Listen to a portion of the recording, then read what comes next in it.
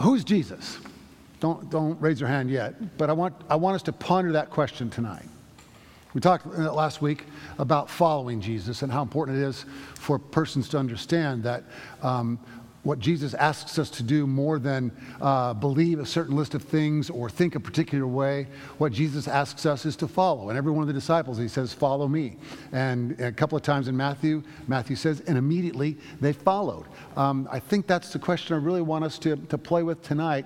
Is the next question to play with then is who is Jesus?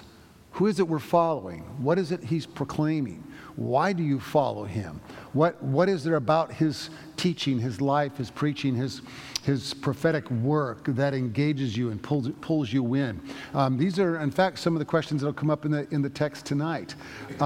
For example, and maybe this might be a little bit risky, but let's do it anyway. Raise your hand if you consider Jesus was a teacher. Raise your hand if you think teaching was part of what he did. Okay, what about if Jesus was a prophet? Raise your hand. Not as many still not as many, but quite a few. What do you think about the idea that he was a priest? Not as many. The book of Hebrews, I think it's Hebrews, says that he was our great high priest. An interesting term. Where's Ed? Ed, you know the Bible really well. Where's Ed? Doesn't it say that in Hebrews? Isn't that where it says that he's our great high priest? I think that's what I'm remembering. That's in the book of Hebrews. So, that's a biblical thing about Jesus, but only about half a dozen hands went up on that one. How many of you think of him as king? Again, not as many, but a phrase that's used for him. What about Son of God? That one might be a harder one to raise your hand on. Most of you did. Fascinating. Here's a quote that I love from Fred Craddock. I quoted Fred on Sunday. I quote him all the time. He died a couple of years ago. Brilliant preacher. Was named by Time magazine maybe 20 years ago now as one of the top 10 preachers in America. Just that level of skill in the pulpit and brilliance as a scholar. He lived in Georgia when I was there, and he was about this tall and probably weighed 250 pounds, and was as wide as he was tall, and talked in a really high-pitched voice, and was a great, awesome preacher. Rebecca and Gary, did you guys ever run into Fred Craddock in your disciples' time? Maybe it was later in life they got a little chubbier. Fred said, Jesus lived from crib to cross, but we tell the story from cross to crib. Now think about that for a minute. He lived from crib to cross, but we tell the story from cross to crib. Now that does not mean that we go chronologically backwards, but we tell his entire story in light of the cross. It's the cross that defines for us the understanding of Jesus' story. And Dr. Craddock would certainly go on and say, of course, the resurrection is part of that, et cetera. But with the cross as the focal point, that then becomes how we determine the story, which then puts him in a different light, at least as many people of faith think, a different light than, say, a Buddha or a Gandhi or some other great teachers, Lao Tzu, some other great teachers, prophets, priests, kings, and leaders and such throughout history. Now, there are others that don't do that necessarily. Others outside of Christian faith, and even some, frankly, within Christian faith, who also think that Jesus was a great teacher, and that's the primary definition of who he was, and there's not much more to say than that. Jesus is honored in Islam. He is considered an important voice and part of their understanding of great prophets and teachers. Jesus is recognized in other cultures and religions as someone who spoke truth, et cetera, but not necessarily in the way that we see him. So really the question is, who is this guy? Who is Jesus? Who is he to you? Who is he to the church? Who is he to the world? What difference does he make in your life or in mine, in our church, in our congregation, in the way we live and the way we act? I didn't say this specifically on Sunday. It's a good problem to have. I usually have about an hour's worth of material that I got to cut down to 20 minutes. And even then it bleeds into 23 sometimes. One of the things that got cut out was a little bit of a commentary on Luke's gospel having political implications. I preached on Luke last week. I'm preaching Luke again this week too. That Luke's gospel has political implications, even in the story that Luke tells of Jesus' birth. Do you remember this? How does he begin it? He tells us who is in charge. who the Caesar is, who's king. He uses political figures to frame the story, and then he uses, in the voices of the angels, in the words of the angels, rather, political terms like kurios and soter. Anybody know what those words mean in Greek? Lord and Savior. When Caesar would come marching into town, or the Roman army would come marching into town and take over, they're carrying banners. And on those banners it says Caesar in Greek and in Latin. Those are the two main languages, sort of like French and English today. They come marching into town. In Greek and Latin it says Caesar is kurios, Caesar is soter. Caesar is Lord, Caesar is Savior. Caesar brings peace, peace on earth. Those in Jesus' day would have been heard as political terms. I mean, and it's fascinating to consider that. Now, does that mean that Glenn should stand up on a Sunday morning and say, vote for this guy and not for her, or vote for her and not for him, or et cetera? That's when we start to get dangerous kind of territory, because you want to be real careful. Jesus was not a Democrat. He was not a Republican. He looks like one of the others, sometimes more than other times, but we got to be real careful about that. Is there teaching within the Bible that has political implications? Absolutely. And if you got a question about that later, we can talk about that. But I just want you to see that's part of it. That's part of this whole milieu of who Jesus is. Who is he? Is he teacher, preacher, prophet? Is he politician? Is he what? What exactly is he? And that's part of what's being struggled with in Matthew's gospel. All right, let's put the first slide up there, Stuart, from our reading. The status of Jesus is not easily recognized. That's basically what I was just saying in a lot shorter a sentence and much clearer. The status of Jesus is not easily recognized. And some of that, too, comes from what we learn as children and what we understand as children. I was in a conversation, this was when Julie and I lived in Atlanta. We were in a small group there of the church, sort of like a friend's circle here, friendship circle here. And there were 8 couples, including Julie and me. And one of the couples in our group was Matt and Karen Collins. Matt has a PhD in New Testament from Vanderbilt. He's an extremely smart guy. And we're sitting around, we're having a conversation. Oh, one of the couples, by the way, was a Jewish Christian couple. He was Jewish and she was Christian. He was in church all the time. I told him, I'm going to call your rabbi and tell him you come to church so much. We got into conversation, and the question was, why did Jesus die? And I started talking about this theological thing about the intent of the cross and how all of us and our sin were what caused it. And Matt Collins just sitting there is going, what school did you go to? Jesus died because Roman politicians in cahoots with the religious leaders killed him.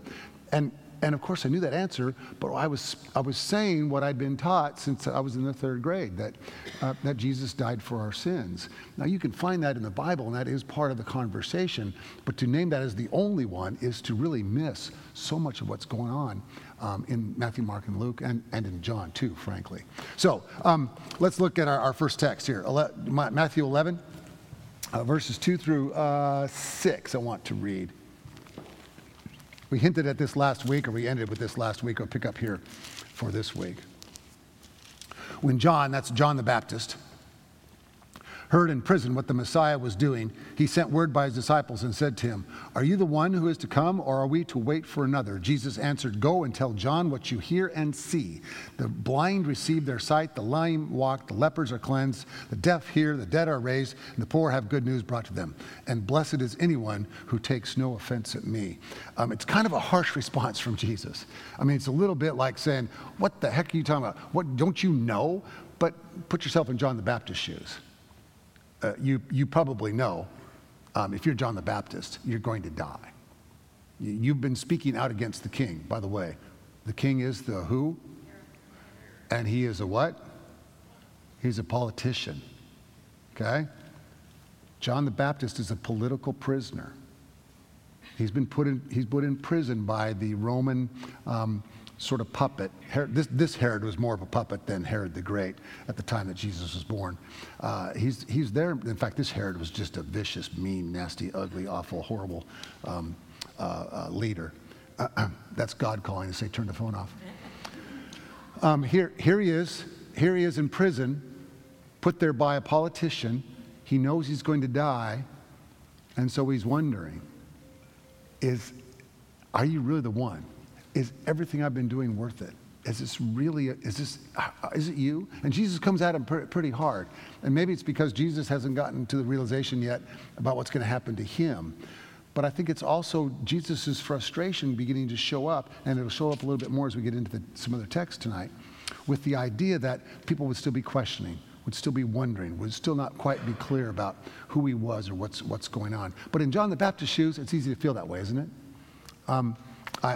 We had a prayer on Sunday night at the 5:30 service from one of our young people. I think she's a middle schooler.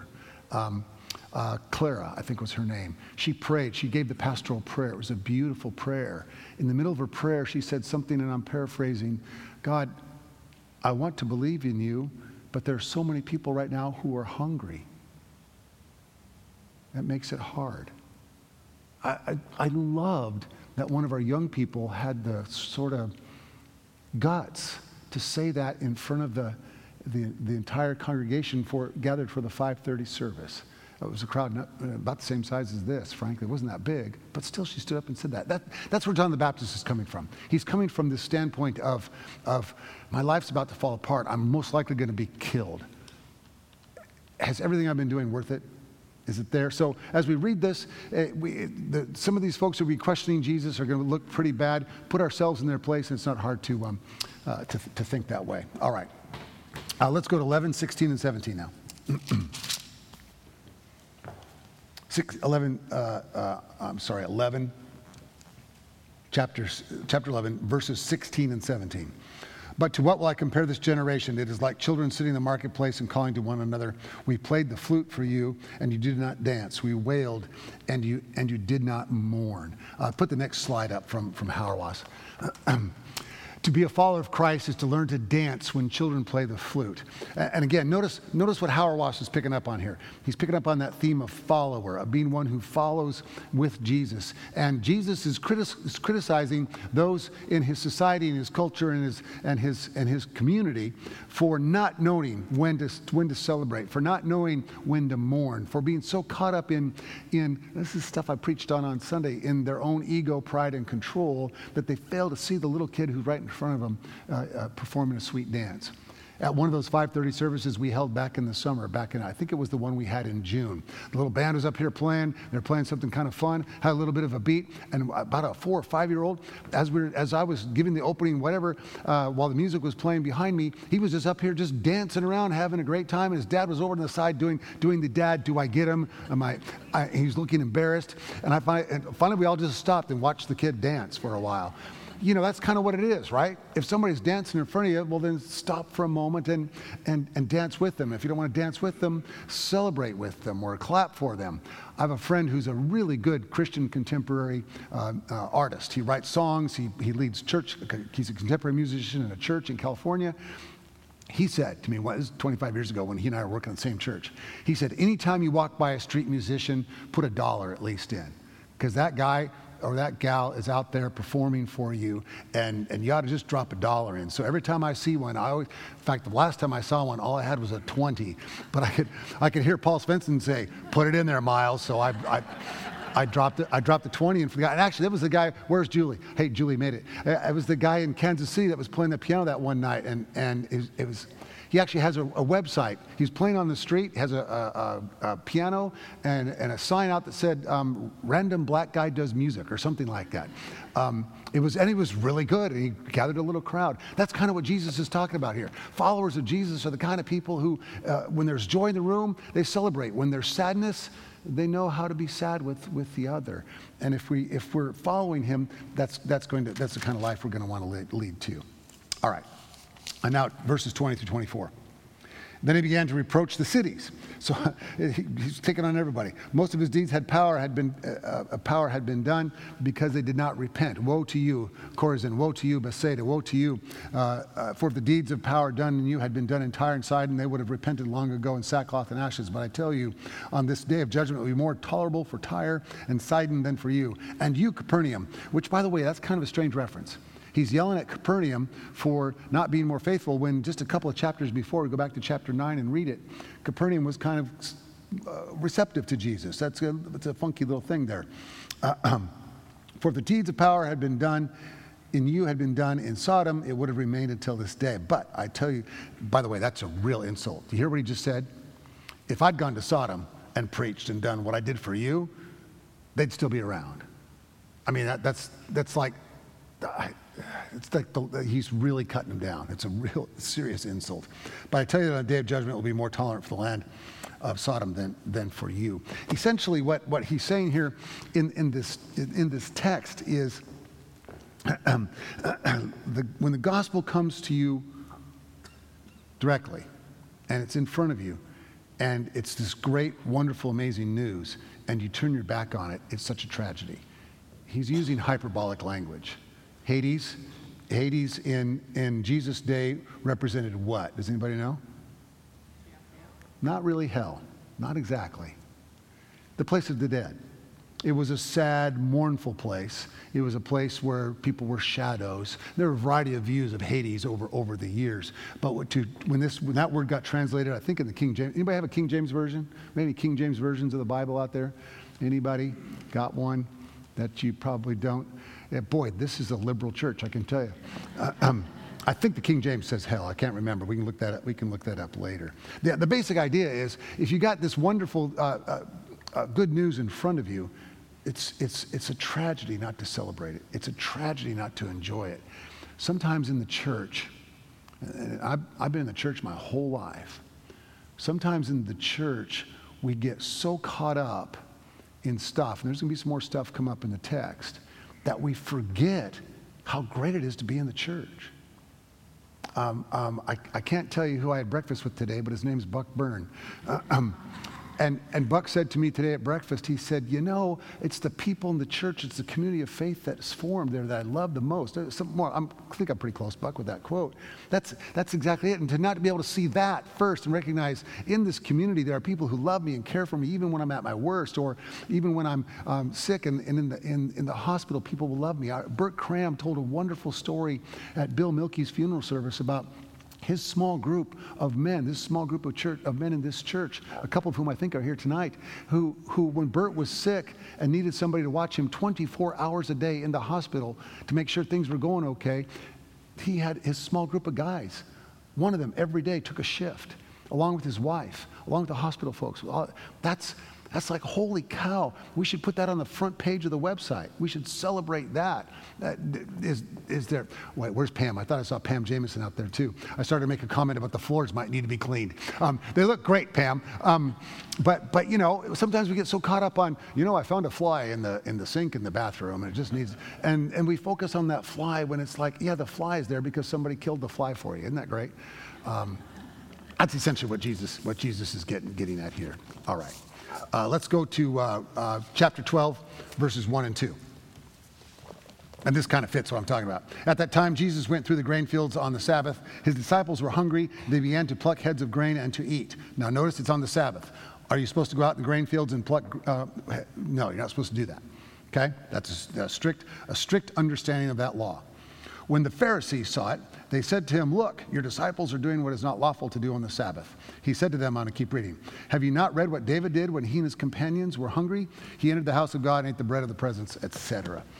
So again, here it is. Jesus and his disciples are hungry. They've done all these amazing things for the last few months, or however long it's been, a year, however long it's been. By the way, Fred Craddock, who I quoted earlier, he thinks the timeline for Jesus' ministry in the Gospel of John is 10 years. That's for, if we pick John for next year's study, we'll talk more about that. But for however long it's been a long time. And essentially these Pharisees come along and they're strict interpreters of the law, and how could you possibly be doing this? This is so wrong. You're terrible for doing this. It reminds me of a time when I was in San Diego. And we were building the youth group up. I started with 5 kids. We built it up to 50. We were working our way towards 75. We're having big crowds at Sunday night youth programming. Some of the kids said, hey, we hear that Paul Svensson, that's the guy I was talking about, the music guy, he plays on Sunday morning. Can we come to church? I'm like, can you come to church? I guess you can. No. Yes, come to church. Well, 3 of these kids came. They'd never been in church their whole life. They come walking in. They got the super uber baggy pants. This is early 90s when no one was doing that back then. You know, their underwear sticking out at the top. They're wearing 2 of them wearing baseball hats backwards. Another one's wearing a baseball hat. And do you know what I heard after church? What do you think I heard? Somebody say. Those kids were not dressed right for church. and they need to take their hats off. And if they're going to come back, and maybe I was young and not very smart, but I kind of argued with those folks really loudly and really clearly and said, you know what? It was Ted, Louie, and I can't remember. Julie, you remember the other ones? It was Ted and Louie and their other friend. Ted and Louie and their friend had never been to church in their life. They sat on the front row. That was a sign they'd never been to church before. And they sang the songs. And I was working for Dick Wing. Dick Wing was the senior minister. I was the associate minister. They heard a great sermon. They had questions for me afterwards about the sermon, some things that he said. They've never confessed faith in Jesus. They've never been involved in a church ever in their lives. And we were talking about their hats. I mean, I was real tempted to wear a hat the next Sunday, put it on backwards and just I didn't, of course. That's what the Pharisees are doing here. And Jesus uses an example from the story of David. When David was running for his own safety, he had a band of men that were with him. They come up to a priest. They're hungry. There's some bread, the holy presence bread, and I won't explain all of that, but it's an interesting thing. You're not supposed to eat it unless you've done certain things and all this. And David's like, my guys are hungry. Can we have some bread? And they eat the bread. And Jesus is using a story from the Bible to prove that you're missing the point. Now, does that mean the Sabbath laws are terrible and should just be ignored? No, I think the Sabbath matters. Julie and I took yesterday off. I told everybody we're doing our taxes. So yesterday didn't feel like much of a day off, but most of the time we take that day off. We try to stay off of email. We try to stay away from work stuff, work-related stuff, and just focus on each other or focus on our dogs or go for a long walk or go to a movie or go out to a nice dinner or whatever it is. It's important that we build in those Sabbath moments. I have a preacher friend who hasn't taken a day off in about 8 years, and I'm so worried that he's just going to implode. Because he's just constantly, and his church is going great, and there's lots of good stuff, but holy cow. But so the Sabbath matters, and taking a strict instruction and understanding of it. Don't go out to eat on a Sunday afternoon. I break that rule every Sunday. Those kinds of strict laws that we used to have aren't the point. The point is finding a place where you can make some time, carve some time out for yourself. All right. I think we're at slide 4.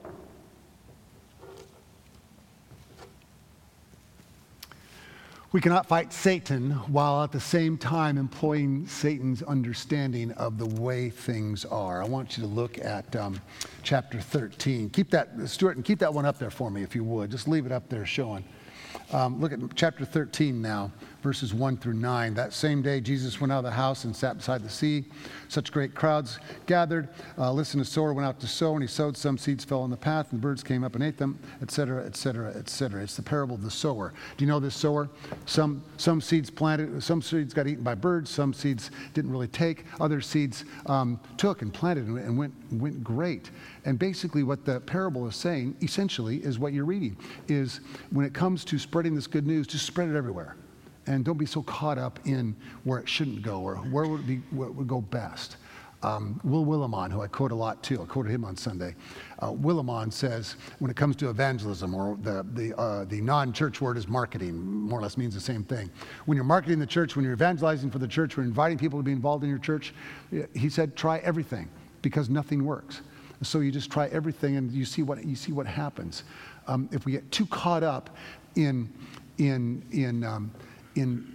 the specific techniques or arguments about whether we should do that or this or that, we kind of miss the point. What Jesus wants us to understand is it's wherever we go. And so this kind of happens serendipitously. Here's a fact for you. I put this in my email all the time, but for some of you, it'll be new.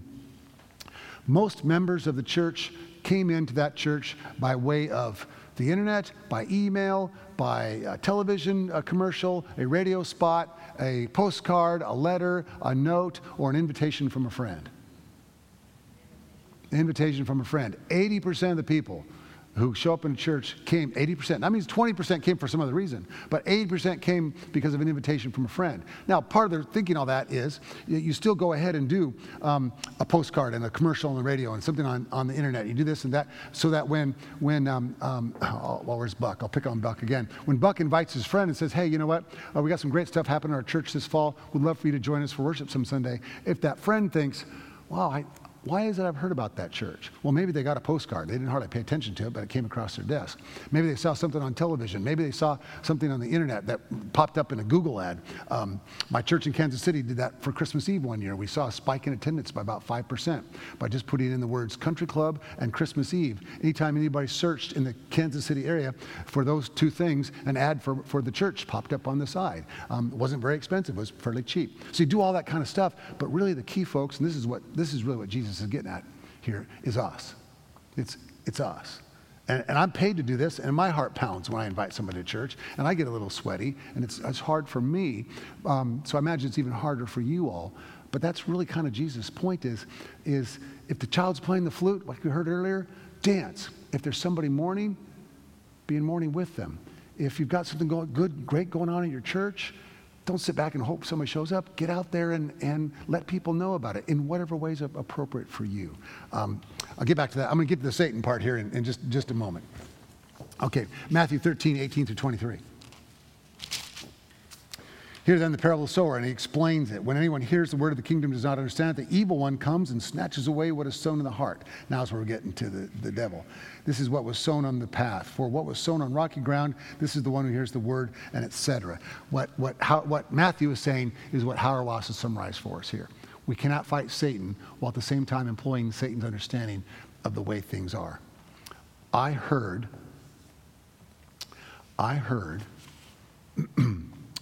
John McCain say real clearly that he was opposed to us using torture. United States of America, us. And he said that as one who'd been tortured.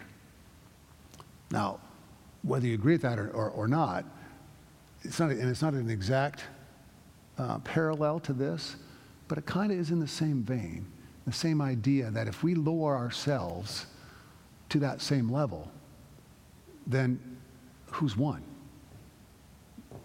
Who's won that battle?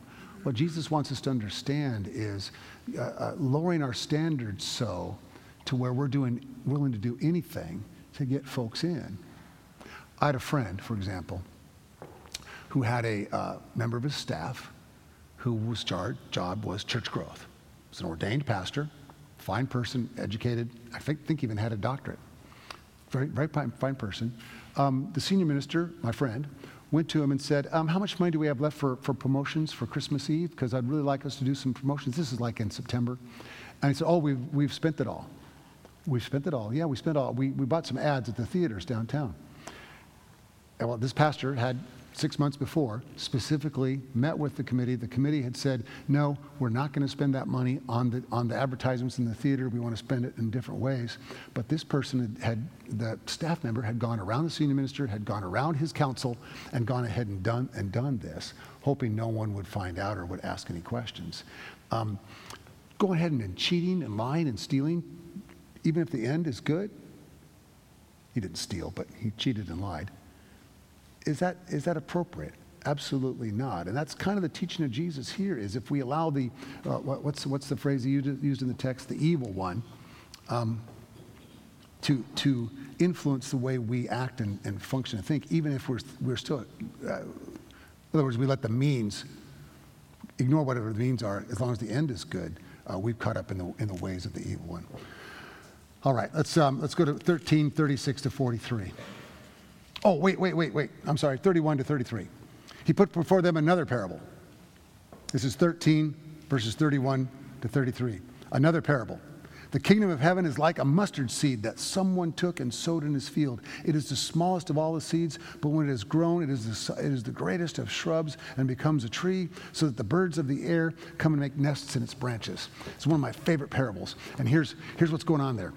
So a mustard seed is really teeny, tiny, right? Farmers, Julie, tiny. Julie doesn't know. She rode horses on the farm. They crushed the mustard seeds. Teeny, tiny little thing, and grows up into a bush, sometimes 6 feet, 7 feet, 8 feet high. Birds can make their nests in it, etc. It's a beautiful image of what the kingdom of heaven is, of what happens. It's the tiniest, smallest little act. I said this on Sunday. One person behaving like a Jesus person, like a follower of Jesus, can change their family, their office, maybe even their entire church or their community. That's the whole idea of this parable. One tiny little spark creates one tiny little seed creates this giant bush. And also, Here's kind of not exactly the flip side, but an interesting side of this. In King David's day, in Solomon's day, one of the symbols for the strength of the kingdom were the cedars of Lebanon. These tall, magnificent, strong trees. And Jesus' symbol is a shrub. You're just not as fascinated as I am. I just think that's amazing. Jesus doesn't go to what the world might consider, what culture might consider, what's really big and strong. He uses kind of this simple, humble little thing of illustrating the kingdom of heaven. And so I think there's some stuff in there too for what that means for us as followers of Jesus. And I'll illustrate it by telling about my friend Skip. Skip was a member of the church I served in Atlanta. When I got there, she probably would have been in her early 70s. 71, 72. She was our office volunteer on Tuesdays. She came in at 9. She worked all the way until 4 every single day, would not take a paycheck. Her husband, Don, had fought in World War II. In fact, he was a flyer in the Army Air Corps, it was called, at the beginning of the war. Am I right about that? I think that's right. He and his wife and their newly born child were living in Alaska when Pearl Harbor happened. He was part of the group of fighters who fought the Japanese, who were somewhere off the Aleutian Islands. Not too long after that, he had to put his wife and baby daughter on a ship in Anchorage, bound for San Francisco. Can you imagine? I mean, I can't imagine in the middle of war. I mean, ships were being sunk in the Atlantic. The Japanese had attacked Pearl Harbor. What would keep any enemy from attacking a ship, whether it was military? I just can't imagine what it was. That's the kind of person she was. Don had gone into business, had become very successful. They weren't like fabulously wealthy, but they were pretty dang comfortable. But you'd never know it. She just wanted to volunteer at the church, and she just wanted to help people. And she'd come and answer the phone. And there were sometimes when she'd come into my office. Usually she'd just buzz me on the phone and say, "Glenn, you got a call on line 3." Back when we had line 3s before cell phones and things. So once or twice in the first couple of years, she'd come in and she'd say, "So-and-so's on the phone, and you might want to hold my hand while you talk to him." Meant it was going to be a difficult phone call. She always brought us chips. Every morning when you came walking in, everybody's mailbox, they had these little trays that were our mailbox. Everybody's mailbox had a bag of Doritos or a bag of Lay's potato chips or all this stuff. And then she volunteered at the homeless shelter. She volunteered at the food bank. And she volunteered like 5 days a week at all these things. Was very generous in her pledge to the church. Gave a huge $250,000 gift to the church in the capital campaign. It was the largest for that little church. It was a huge gift. And when it came time to name the fellowship hall in the middle of that campaign, 90%, probably 95% of the people had no idea how much money they had given. But the overwhelming response from the congregation was, "We should name it after Skip and Don Dunlap, because they're what it means to follow Christ." It kind of was just like her bringing chips. It was her giving out food to the homeless on Tuesdays and working in the shelter on Wednesdays. And they just saw in her life this transform. She was truly that mustard seed kind of a person. She fell and broke her hip at the church, and 2 weeks later she was gone. She was 82 or 3 at that point. I did her funeral. The day after her funeral, I went into the office, got in about 7:30 that day, opened my mailbox. There was a bag of Doritos in my mailbox. I looked at the others. Every single staff member had a bag of chips. To this day, I don't know who did that, although I kind of believe it was Skip. You see, I tell that story because I really think that's what Jesus is getting at here. It's those tiny little acts that actually lead to so much, that inspire so much, that build so much, that bring so much truth into the world. You never know where that tiny little thing will be. I got an anonymous note taped to my door here at my little office here. I got a little cubby about the size of about this big. And, you know, I've gotten a few anonymous notes in my life, and I've never gotten one that was nice. This one was really sweet. And it's just like out of the blue, just came. I just want you to know I appreciate you in your ministry, whatever. It's like, holy cow, what a great thing that someone did. Just one tiny little thing like that for somebody in this room or somebody that you know needs a note or a kind word is huge. So never let that kind of action be forgotten from you. Recognize that it is indeed a huge thing. All right, Matthew 13, 36 to 43 now.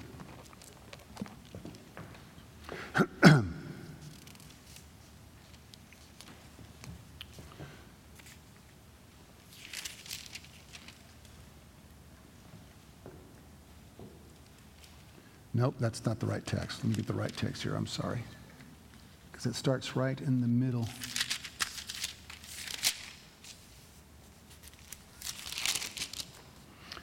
Okay, 51. Sorry. Have you understood all this? They answered, yes. And he said to them, therefore, every scribe, 1351, every scribe who has been trained for the kingdom of heaven is like the master of a household who brings out his treasure, what is new and what is old. When Jesus had finished his parables, he left that place. So he's done all these parables, and we haven't taken time to go through every parable because each one is a sermon in and of itself. Then notice, verse 54, he came to his hometown and began to teach the people in the synagogue, so that they were astounded and said, where did this man get this wisdom and these deeds of power? And they talk about, isn't this Joseph's son? Is this the son of Mary? Where did the man get all this? And then they took offense at him, verse 57. This is Matthew's version of what Luke tells about how Jesus sat down to preach, and the people tried to kill him. A lot of what Jesus preached in his first sermon, again, was this radical inclusiveness and welcome. He made it very clear that God's blessing goes beyond Israel. It goes out to the whole world. And it got rejected most clearly in his own hometown.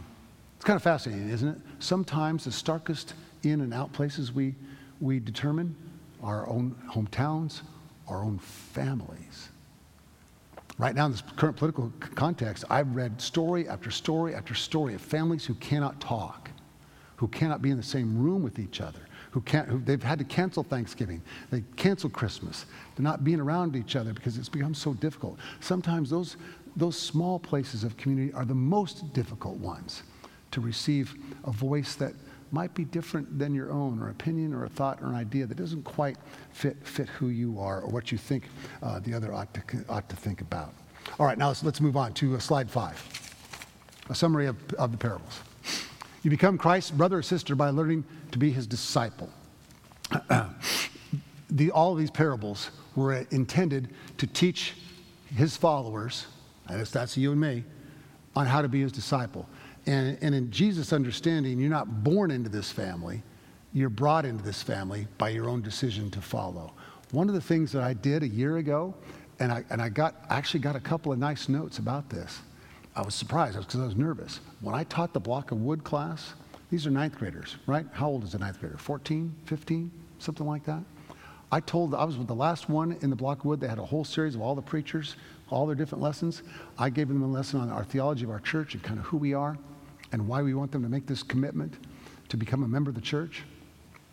And I said, and I want it to be yours. Now, part of me, I told the kids, part of me wants to say, you better do this because, you just should do this. It's a great thing. Just be sure and do it. I really wanted to sell them. I said, I'm not going to do that. I want this decision to be yours. I want you to decide that you're doing this. I want you to do it not because you think I should, not because one of our other pastors maybe thinks you should, not because your mom or your dad or your grandma or your grandpa or somebody else thinks you should. You are now, as a young adult, with a fully functioning brain.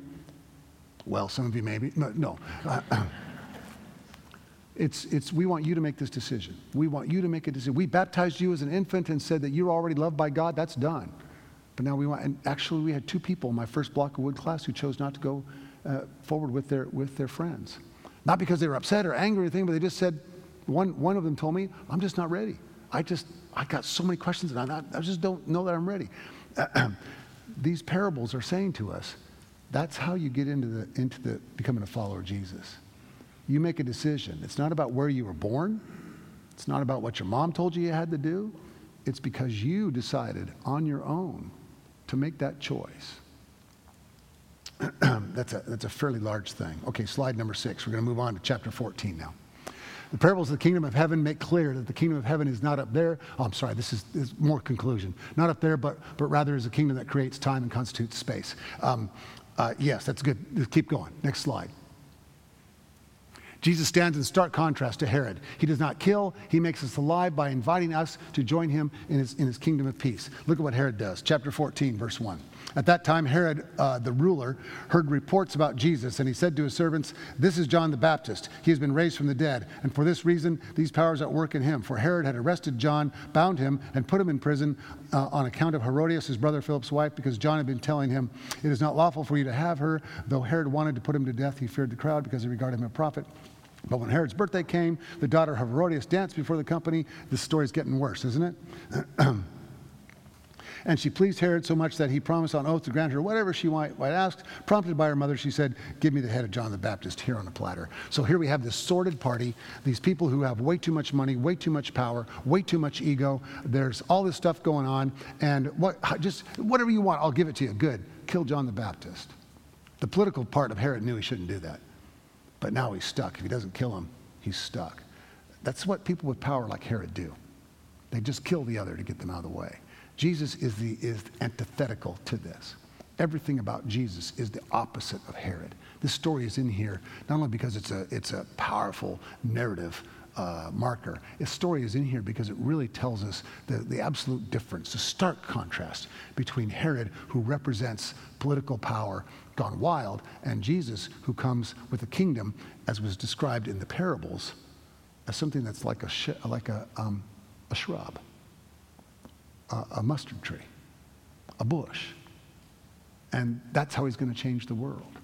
He's going to cover it with mustard shrubs so there's no longer any wood or steel for making swords, as it were. Okay, 14:22 through 33.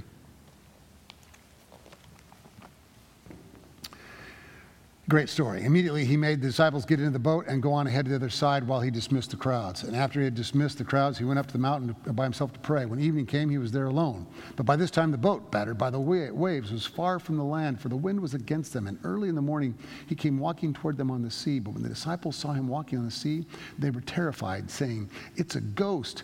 And they cried out in fear. But immediately Jesus spoke to them and said, "Take heart, it is I." What's it say? Do not be afraid. Somebody has said, and I can't figure out if this is true or not, that the Bible says 365 times, do not be afraid or fear not.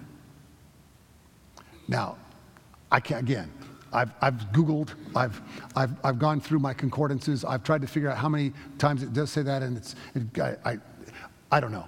But the point is pretty strong. It's in there a lot. The angel says that. The angel says that on the announcement of Jesus' birth. Don't be afraid. Don't be afraid. To Mary, don't be afraid. To Joseph, don't be afraid. Don't be afraid. Okay, don't be afraid. Apparently seeing an angel is not a fun thing. It's a scary thing. Don't be afraid. Constantly we hear that. Jesus is saying the same thing here. Peter answered him, "Lord, if it is you, command me to come to you on the water." He said, "Come on." So Peter got out of the boat, started walking on the water, and came toward Jesus. But when he noticed the strong wind, he became frightened, and beginning to sink, he cried out, "Lord, save me."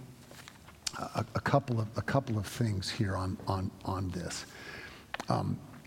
Jesus calls us to do dangerous things.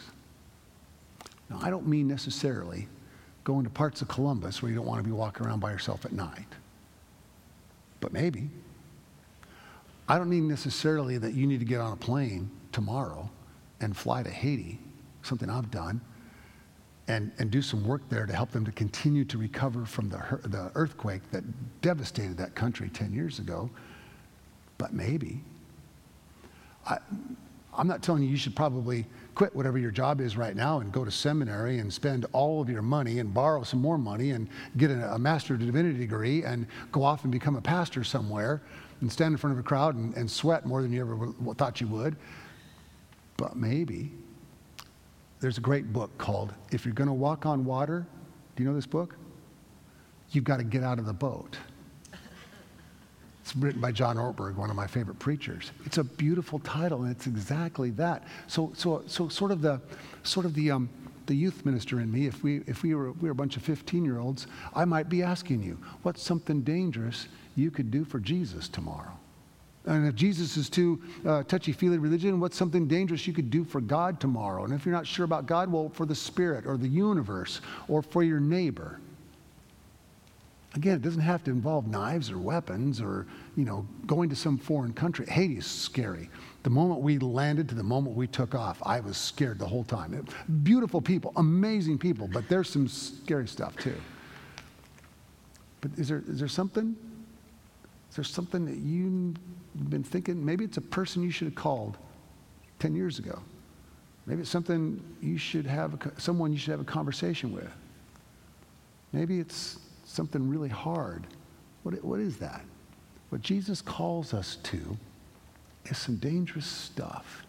And by the way, the emphasis on this story is not on the miracle. It reports Jesus walking on the water and Peter walking for a little while, as though that happens all the time, it's no big deal. Again, whenever you see I've said this a lot, whenever you see a miracle in the Bible, the point is not about the miracle. It's always, a miracle always points toward something. Especially in antiquity, there were miracle workers all over the place, all kinds of stories about miracles, yada, yada, yada. Everybody was doing miracles. That's not the point. The point is, what is it saying to us about Jesus, or what is it saying to us about us? This is saying Jesus is over and above all of nature. His kingdom is not controlled by nature. It's not controlled by politics. It's not controlled by ego or power. His kingdom is above all of that stuff, and that's what Matthew really wants us to see here. All right, go to the next slide, 7. We're gonna shift a little bit from that. We're going to Matthew 15. Go to Matthew 15, verse 10. Sex cannot be a private matter for those who would live as disciples of Christ. In chapter 15, leave that up there for me for a while too, Stuart. In chapter 15, we have Jesus giving some pretty strict rules, 1 and 2. Then Pharisees and scribes came to Jesus from Jerusalem and said, "Why do your disciples break the tradition of the elders, and they don't wash their hands before they eat?" And they get into an argument about silly stuff. Then go to verse 10. Then he called the crowd to him and said to them, "Listen and understand." In the Greek, the word listen is it's akuo, which means I hear. It's related. The root of the word is aku, and it's in the imperative. It's like, listen. That's what he's saying. I mean, that's what he's saying. Pay attention. Sit up. It's not what goes in the mouth that defiles a person, but is what comes out of the mouth that defiles. Then the disciples approached and said, "Do you know that the Pharisees took offense when they heard you say that?" He said, "Every plant that my heavenly Father has not planted will be uprooted. Let them alone. They are blind guides of the blind. Who cares what they say?" Well, then explain it to us. Verse 17. "Do you not see that whatever goes into the mouth enters the stomach and goes out into the sewer? But what comes out of the mouth proceeds from the heart, and this is what defiles. For out of the heart come evil intentions, murder, adultery, fornication, theft, false witness, and slander." Now, in the churches I grew up in, our Sunday school leaders and youth leaders especially would use a verse like this to make us feel bad about having sexual desire. I mean, it was just, fornication and of course, when you're in 7th grade, you're going, fornication, what is that? But they'd made it clear. They'd make it clear what it is, and don't have these thoughts or you could burn forever, and isn't that a great way to inspire young people to grow up in the church and follow? No, it's not what it's about. What Jesus is saying is, your ethical life is on display. Whether you like it or not, your ethics and how you live your life are on display. Julie and I were at a lecture series at University of San Francisco a long time ago, probably 25 years ago. Hauerwas was the lecturer, and I think I told you earlier at the beginning of the class, he irritates liberals and he irritates conservatives. He went on a rant about abortion and how it ought to be outlawed and it's wrong, and did all this stuff. And then he went on a rant about the death penalty and how it ought to be abolished and gotten rid of and all this stuff. And he essentially, in the first 30 minutes, had everybody mad at him on both sides of the political issue. But then he said something that was really fascinating. He held up his hand, and can you see my wedding ring? He said, "This wedding ring is my public declaration of who I'm having sex with." I know you didn't react very much. We all kind of went, what does that mean? And he said, we ought to put that in the wedding vows. I know none of you preachers out there will do that, but you ought to put that in the wedding vows, because that's what you're saying. When you put that ring on your finger, you made all kinds of promises, and one of them is, I'm only going to have sex with this person, and they're only going to have sex with me. And that's a public declaration. And the more we can talk about that publicly and openly, according to Mr. Hauerwas, and frankly, according to Jesus, the easier it is to deal with the issues that arise around that. Are sexual issues on the front page of the paper today? Yeah, just a little bit maybe. Just go ahead. If you haven't looked at the New York Times, the Wall Street Journal, or whatever you read, those are the two I read, look at your paper. It's all over the place. Sexual ethics matter. And when we're public about it, it helps us deal with it in a public way. It brings it out. Now, we're not talking about intimate details. You understand what I'm saying? We're not talking about those kinds of things. That's between spouses, between people who are in a serious committed relationship. What we're talking about is being able to say in public, here's who I am, and here's how I live my life, and here's who I've made promises to. And the more we can live that way, frankly, the better our society is. And so what Jesus is saying is, in the church, this ought to be second nature for us. In the church, this ethical way of living and being and acting and behaving ought to just be who we are. Not because it's the super strict rules of you better not or you're going to fry, but because it's a natural outgrowth of a healthy, strong community of faith who's willing to make promises not only as husband and wife or as husband and husband or wife and wife or whatever it is for you. It's rather the ability to be able to say we've made promises to each other that we'll be open about this and that and the other thing, and we'll practice a life that reflects this way of living. It's not about the rules, it's about an ethic of life. I hope that makes some sense. If you disagree, that's okay too. And we'll talk about it and I'll give you some question time in just a moment or two. All right, now I'll go to slide 8, which kind of makes the point I was making. Jesus demands, as we've seen from his Sermon on the Mount, lives of integrity. That's really what the whole Sermon on the Mount is about. It's not about creating really impossible rules to follow. It's about saying, yes, we will as a community of followers of Jesus, put these ideas like blessed are the peacemakers and loving your enemy and turning the other cheek when someone slaps you and carrying somebody's pack an extra mile. If you've got 2 coats and somebody needs a coat, you give away your coat. I said that in a sermon once, and about 10 years ago in Kansas City, and this wonderful woman, member of the church, chair of the board, she came up to me afterwards and she said, I'm really bothered by what you said about the coats thing. I said, just so we're clear, I was quoting Jesus.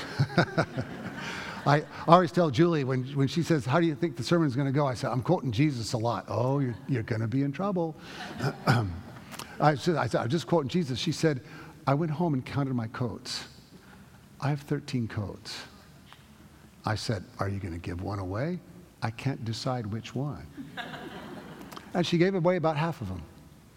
Now, because it was a law and a rule, and Glenn said, you better or you're bad. No, but because she was challenged by what she heard. And she was challenged by the teaching of the one she's trying to follow. And then she turned it into an opportunity. And she came back a couple weeks later going, I feel so good. This feels so great. And a couple of, and she got on the whole thing. It's about creating lives of integrity, not about creating a system of impossible rules to follow. Okay, Matthew 16, verse 13.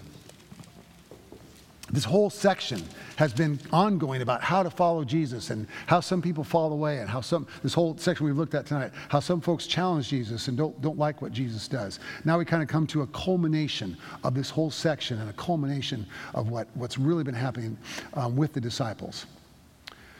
Verse 13. Came to the district of Caesarea Philippi. He asked his disciples, who do people say that we're in chapter 16, verse 13. Who do people say the Son of Man is?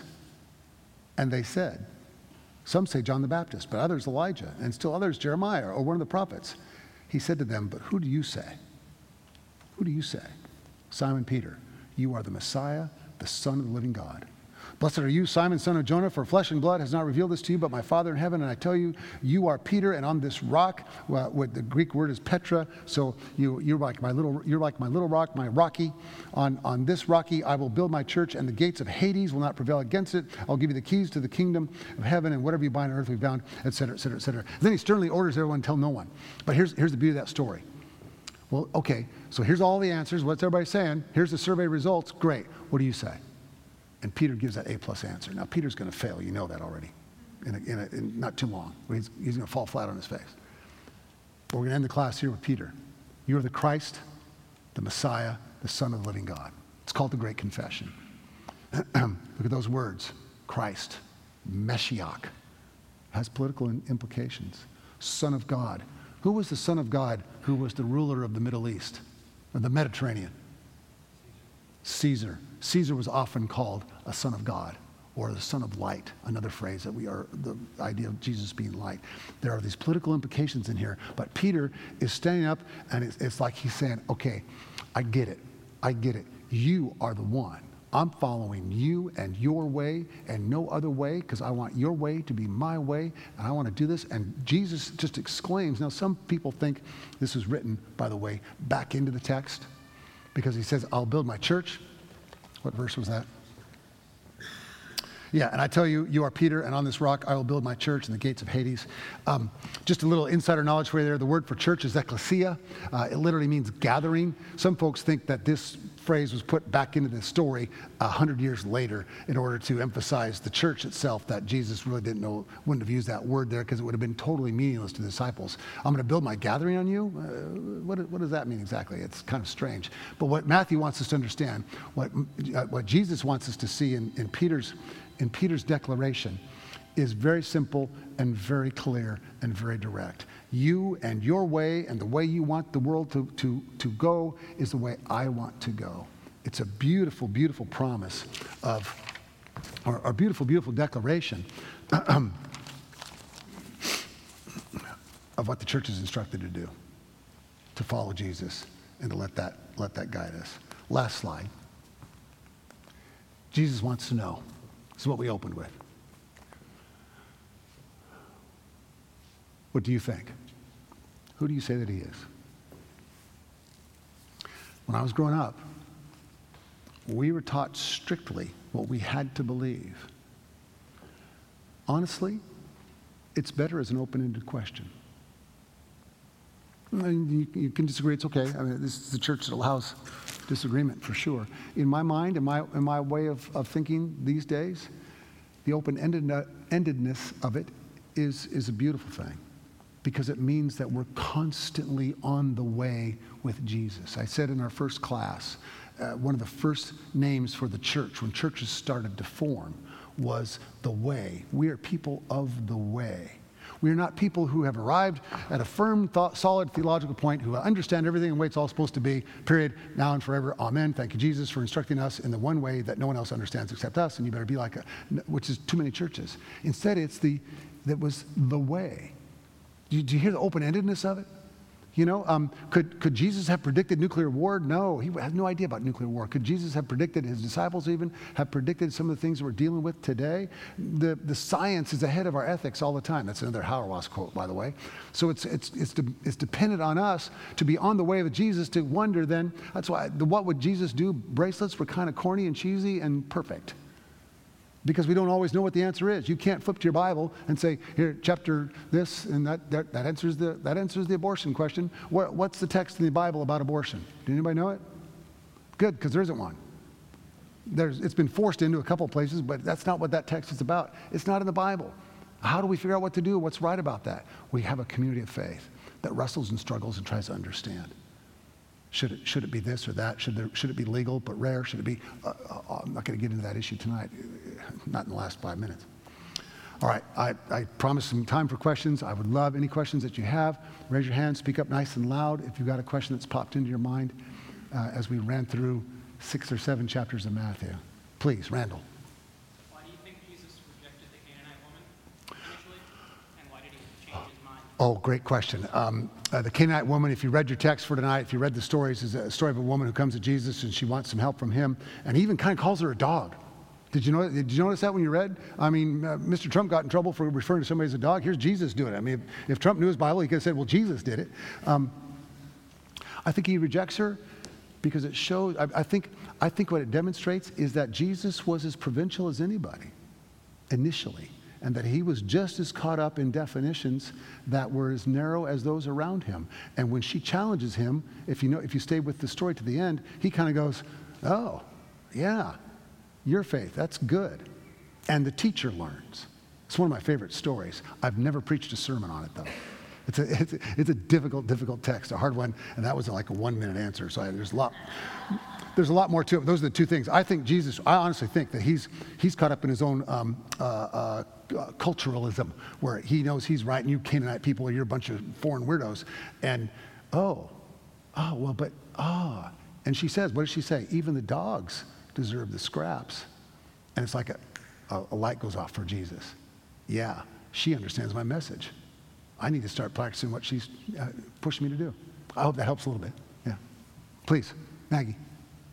Confused about in several different places it says Jesus is the Son of Man. He says this of himself. And then he says the Son of God. And it's confusing to me how those two things are equal. Yeah, if you didn't hear her, she's talking about there's places where it says in the text he's the Son of God and other places where it says he's the Son of Man. That Son of God one would have been, like I said, a kind of a political term used to refer to Caesars and other powerful rulers. It's also a phrase that comes out of a variety of religious backgrounds for Jesus' time. The Son of Man one is traced to Daniel and to a couple of references in the Old Testament, and it has do you know this word? An apocalyptic nature to it. In fact, it comes up in Hauerwas's reading quite a bit, the apocalypticism, somebody say it again, apocalypticism, I think I said it right, of Jesus teaching that, hey, it's kind of like Jesus is in a hurry and he's moving fast to say, look, the world could end any time. Let's be clear about what matters the most, and let's be clear about what kind of community and what kind of ethic we're going to have, what kind of integrity we're going to have. That's related to the Son of Man because it's the same, the apocalyptic literature of the previous 150 years before Jesus came was when the Son of Man comes, he's going to really line us up to get ready for the kingdom to appear and for it to be the way it is. So it's two different phrases. They don't necessarily, they're not exactly synonymous. They're connected and related, but not synonymous. That's a fast answer, too, for a really good question. Did you have a chance to look up that? Oh, about the Lord's Prayer. You know, somebody told me afterwards that, was it you, Randall, that told me about that? About the Catholics do actually say those words? Yeah, it's interrupted by the priest saying a short prayer between those parts, but they do follow up and have that part after the priest says the prayer.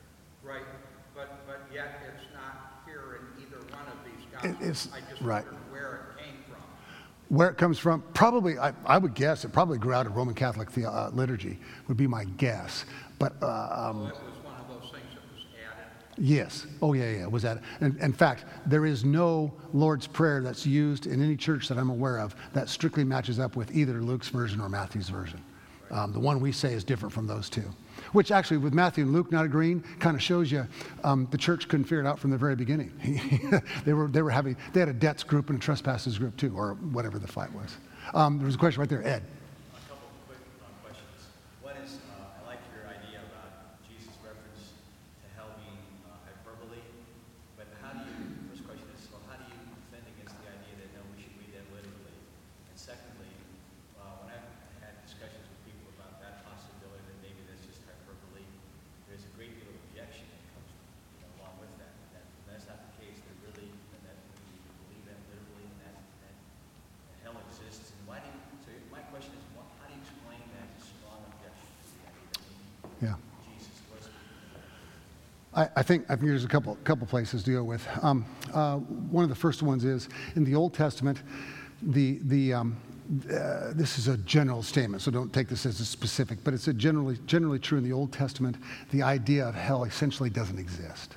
That there is this sort of understanding that death is a dark, shadowy, sad place. It very much reflects Hades. The King James Version, when it translated the word Hades, anywhere the word Hades appeared, it automatically made it hell. And hell in the King James Version was more like Dante's hell than the biblical hell. Dante added a ton of stuff. So that's part of the answer too, is much of what we think about is hell has only come since Dante, or has been, frankly, in the last 150 years, popularized by folks who wanted to create a system that created who's in and who's out. So a lot of those theologies were added into the text only in the last 150 years or so. That was not a part, in my very strong opinion, not a part of what Jesus was saying. I think it is hyperbolic language. Hades represents, like I said, the place of the shadows of death. Now there was in Judaism kind of two strains, well, more than two or three or four different strains of thoughts about what happens after death. Pharisees believed in eternal life, and they believed in a narrow group was going to get there. The Sadducees, who were also religious leaders, they did not believe in eternal life. That the only life you got is the life you got right now. You know how I learned that when I was a kid growing up in those churches? The Pharisees believed in heaven. They're fair, I see. The Sadducees did not believe in any heaven or hell or anything. Oh, they're sad, you see. Yeah, right. Yeah. But literally, that's how I learned. It's still in my head, so it worked. There's another word that's mistranslated as hell. That's the word Gehenna. And Jesus says you need to go to Gehenna and fry forever. Gehenna is a dump on the outside of Jerusalem. Gehenna is where they threw the trash over. Some folks have said maybe that's where the crosses were. That's where the Romans put up their crosses, and when the bodies were done, Jesus' body being taken off the cross and buried, that was like the rarest of rare things. If I'm being crucified, Julie and the boys are going to be like sad, I hope, I assume. But Julie's going to tell my boys, don't you go near your father's body, because they'll know who you are and you might be killed next. So probably what happened when people were crucified, they chopped the bottom of the cross off, throw the body and whatever, and just let it burn there in the flames. When Jesus is talking about Gehenna or suffering in the eternal torment forever, he's talking about you ought to just be taken out with the trash and burned with the rest of it. That's the hyperbolicness of it, and it gets mistranslated. Another way I deal with this is probably more than you want to know, but Matthew 25, the parable of the sheep and the goats. Remember, do you all know the parable of the sheep and the goats? The sheep are the ones who do what? Somebody's hungry, thirsty, naked, in prison, you took care of them, right? And the goats are the ones who somebody's thirsty, hungry, naked, or in prison, and you ignored them, right? Who goes to heaven? The sheep, because they did nice things for people who were in tough straits. Who goes to hell? To burn forever. The people who didn't do any help. It doesn't say a word about following Jesus, doesn't say a word about believing this or doing this or getting baptized or any other stuff. If you do good things, you go to heaven. If you do bad things, you go to hell. And so it's a hyperbolic way of Jesus saying it's not meant to be taken literally. It's like this is how we're supposed to live. If you take it literally, then everything I was taught in Fundamentalist Church is absolutely wrong. Well, I kind of believe that anyway. But it's still really clear that those who do these kind things for people, they might be communist atheists. But they're going to heaven if they fed hungry people. And the religious guy who went to church every Sunday and believed that Jesus is his personal Lord and Savior and accepted him forever, he's going to hell if he didn't care for the hungry person. I don't think that's what it's about at all, but if we're going to take that heaven and hell, or that hell is to be a literal place, then you got to interpret Matthew 25 that way. I know it's late, it's 8:06. Real quick, Julie and I went to New Orleans. We've only been there once. We had great meals, awesome meals. You guys, Randall and Michelle, you're from New Orleans, right? Or at least Randall is. Talk to them later. They got great connections for restaurants. And I said, you guys, we got to walk down Bourbon Street. We just got to, come on, we're here. We got to walk. We walk down Bourbon Street. Oh, yeah, don't raise your hand, but if you walk down Bourbon Street, you know what I'm talking about. And right in the middle of Bourbon Street, there are these guys with these giant signs and you're going to burn forever and give your life to Jesus and all this. And I whipped up this guy and I said, hey, I couldn't resist. I just can't resist. I said, tell me something. Do you read Matthew 25? I don't know what it means. I told him the parable of sheep and goats. I said, have you ever heard that? No. Well, it says if you feed the hungry, you're going to heaven. If you don't, you're going to hell. Does it say that? That's what it says. I'll have to go read that. That story, if that's to be taken literally, then you just can't. That's probably more than you wanted, but that'd be part of my answer. Yeah. It's 8:06. Jesus loves you. Amen. Good night. Go home. Sleep well. See you later.